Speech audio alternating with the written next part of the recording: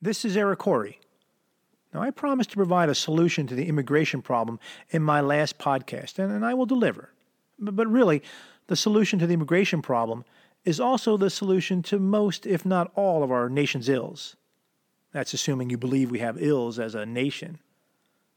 It all starts with a little civics lesson. Now, I apologize if that sounds condescending, that I'm giving a lesson on how our government was constructed and whose job it is to enforce the laws we make, but you would be surprised as to how many people don't understand these basic facts. So again, apologies to all those who already know this, but a little refresher course is in order given these tumultuous times and my desire to give clarity to my argument. Here's how it all works. It's Congress that makes the laws. That's why they are called the legislative branch. They write the laws that must pass both houses of Congress, the House and the Senate, and then go to the president's desk where he or she will sign that bill into law. Now, if for some reason that law is seen by some as unconstitutional, well, those people have the judicial branch, the Supreme Court, to rule on these questions. And if the Supreme Court finds it's constitutional and the president signs it, well, it becomes the law of the land. And if not, well, it goes back to Congress to be fixed or thrown out. Now, the Supreme Court has no ability to write or introduce laws, only to rule on the constitutionality of the questions put before them. And similarly, the president does not have the ability to write new legislation or laws. The president can propose laws or propose legislation, but ultimately, only Congress can actually write the law and vote on it before sending it to the president for the approval. Now, when the president gets the law, he or she can either sign the bill into law or veto or refuse to sign the bill into law.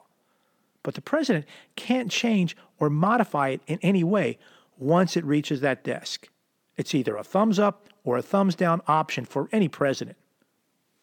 So basically, that's how it works, with one additional and extremely important piece of information. The president is the ultimate enforcer of the law. Once again, the Congress passes the law, the Supreme Court confirms its constitutionality, and the president signs it into law. And once signed, it is the ultimate duty of the president to then enforce that law.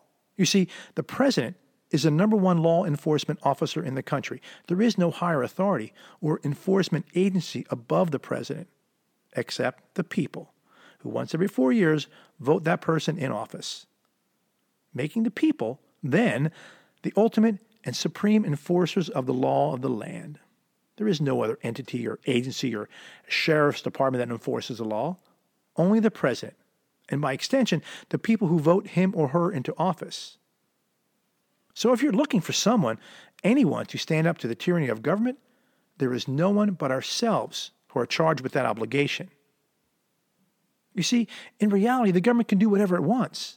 If you wake up tomorrow and you find that Congress has passed and the president has signed a law that says we must all wear a hat in public because the sun causes skin cancer and now it's a health issue. So now that's the law. And we must all wear a hat before we leave our homes unless and until the people rise up in opposition and vote that president and that Congress out of office for making such a ridiculous law. But we have no other recourse. You either wear the hat or go to jail, or remove the idiots from office who passed the law. There is no other option. So if you believe, like I do, that government is out of control, well, we have nowhere to look but to ourselves to rein in that government for making laws and rules that we as a nation do not believe make sense or work in our best interests. We live in a time where some laws are enforced and some laws are ignored, and the only difference between enforcing or ignoring laws is the direction of the political winds. But it's way worse than that. Take the most recent violation of trust and government overreach that I railed about in a previous podcast called COVID Relief. Everyone knows that only $200 billion of that $1.9 trillion bill is actually being used to address COVID relief. And if you're in that minority who does not believe that to be so, well, you're either lying to yourself or a government employee.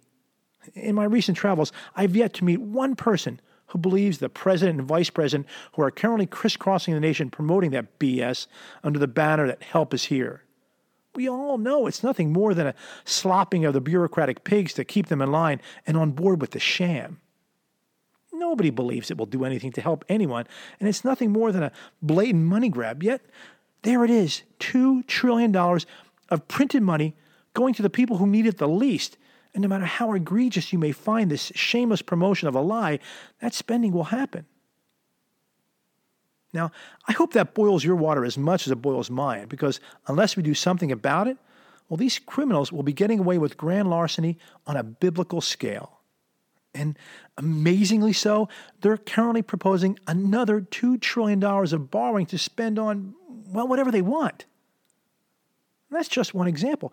I can fill volumes of podcasts with literally thousands of examples of government-perpetrated fraud that no one outside the halls of government would approve of. And yet, there it is. What are you going to do about it? Well, so far, we've all turned a blind eye and thrown up our hands and say, well, that's just the way it is. Well, it's not just the way it is. And if you believe there is nothing you can do about it or have given up on trying, well, then you are the problem. I don't mean to sound hostile here. It's just that attitude is the very reason why all this waste and fraud and abuse of power continues. We've given up on trying to fix it because it's gotten so out of control and beyond our ability to corral. So I liken it to my years of raising children. I had a friend one time whose children were so totally out of control. I mean, I would watch my friend as he would threaten his kids with a spanking if they didn't do this or stop doing that. Oh, he would rant and rave and raise his voice, but ultimately, the kids would do whatever they wanted because they knew his threats were empty. He never followed through with that spanking. See, screaming and hollering at the kids was his way of making himself feel like he was doing something and enforcing the law, but the kids would just ignore him and continue to do as they please until they were, and still are, completely out of control. Now, my friend inspired me when it was my turn to discipline my children. And my favorite story is when my son was about 2 years old. You know, it's that age when they test your boundaries and your resolve as a parent.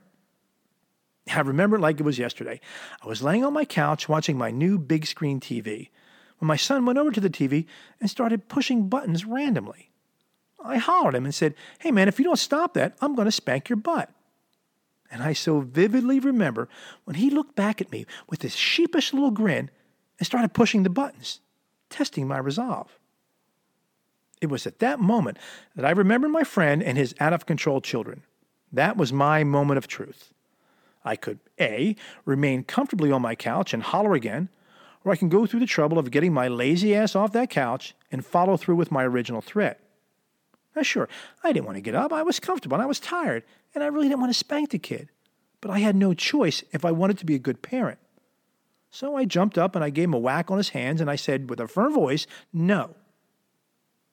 And guess what happened? Well, of course he cried, but I never had a problem again with him touching buttons on my TV.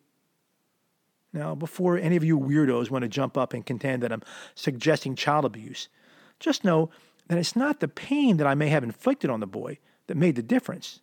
It was the element of swift action and the shock that got him to obey me more than any physical harm that I may have caused. Now, I cannot make a better analogy than that when it comes to my plea to us all that we cannot remain comfortable on our couches while the children running our government continue to push our buttons. We must be swift and decisive with our next move if we hope to gain any control of the situation.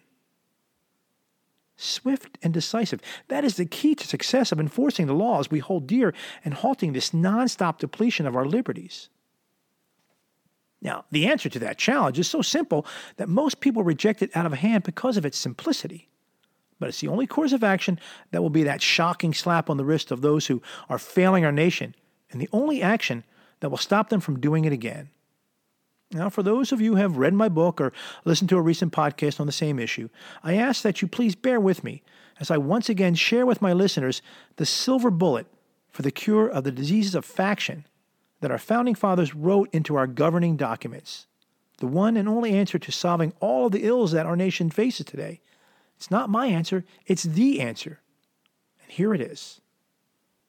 Of the three branches of government that is supposed to be by, of, and for the people, well, the one branch known as the House of the People is the U.S. House of Representatives. This is where this fail-safe mechanism was implanted by the framers of our Constitution to reset a government in the case of the government going out of control.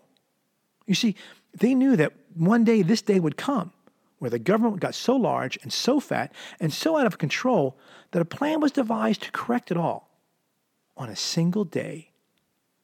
And that day occurs every 2 years, on the second Tuesday of November. This is the day that every single member of the House of Representatives comes up for re-election. Every single one of them. It's the one day every 2 years when the people are afforded the opportunity to set things right. And all you need to do is get up off that comfy couch and discipline the child. Now, it's not something we want to do, but it's something we must do if we have any hope of regaining control and stop this charade that everything is okay, because it's not. And the plan is simple. Do not re-elect any current member of the House of Representatives. It's only one of many votes on your ballot, but it is the most important one vote by far. See, this is a gift our founders implanted in the system that allows the people to regain control, to reset a government out of control, and to do it in a swift and shocking manner again on a single day. Imagine waking up that first Wednesday in November and find that all 435 members of Congress have been voted out of office. Now, it doesn't really matter who takes their place. It only matters that a nation has spoken with one voice and the masses have united to say, enough is enough. Again, this is not my solution, but the solution provided in our Constitution. And the fallout and the complete chaos that will surely ensue, well, that is the plan. We only need to agree to not vote for any incumbent member of the House of Representatives. And if you trust the genius of our founding that gave us prosperity beyond belief, well, you must trust the mechanism they put in place to set things right and let the political cards fall as they may, as our founders intended. Now, I've been pimping this answer for over a decade now, and I've heard all the naysayers. And sure, it may be impractical and difficult to pull off, but if you're that person that says there's nothing you can do, well, here's your answer and my retort. This is exactly what you can do.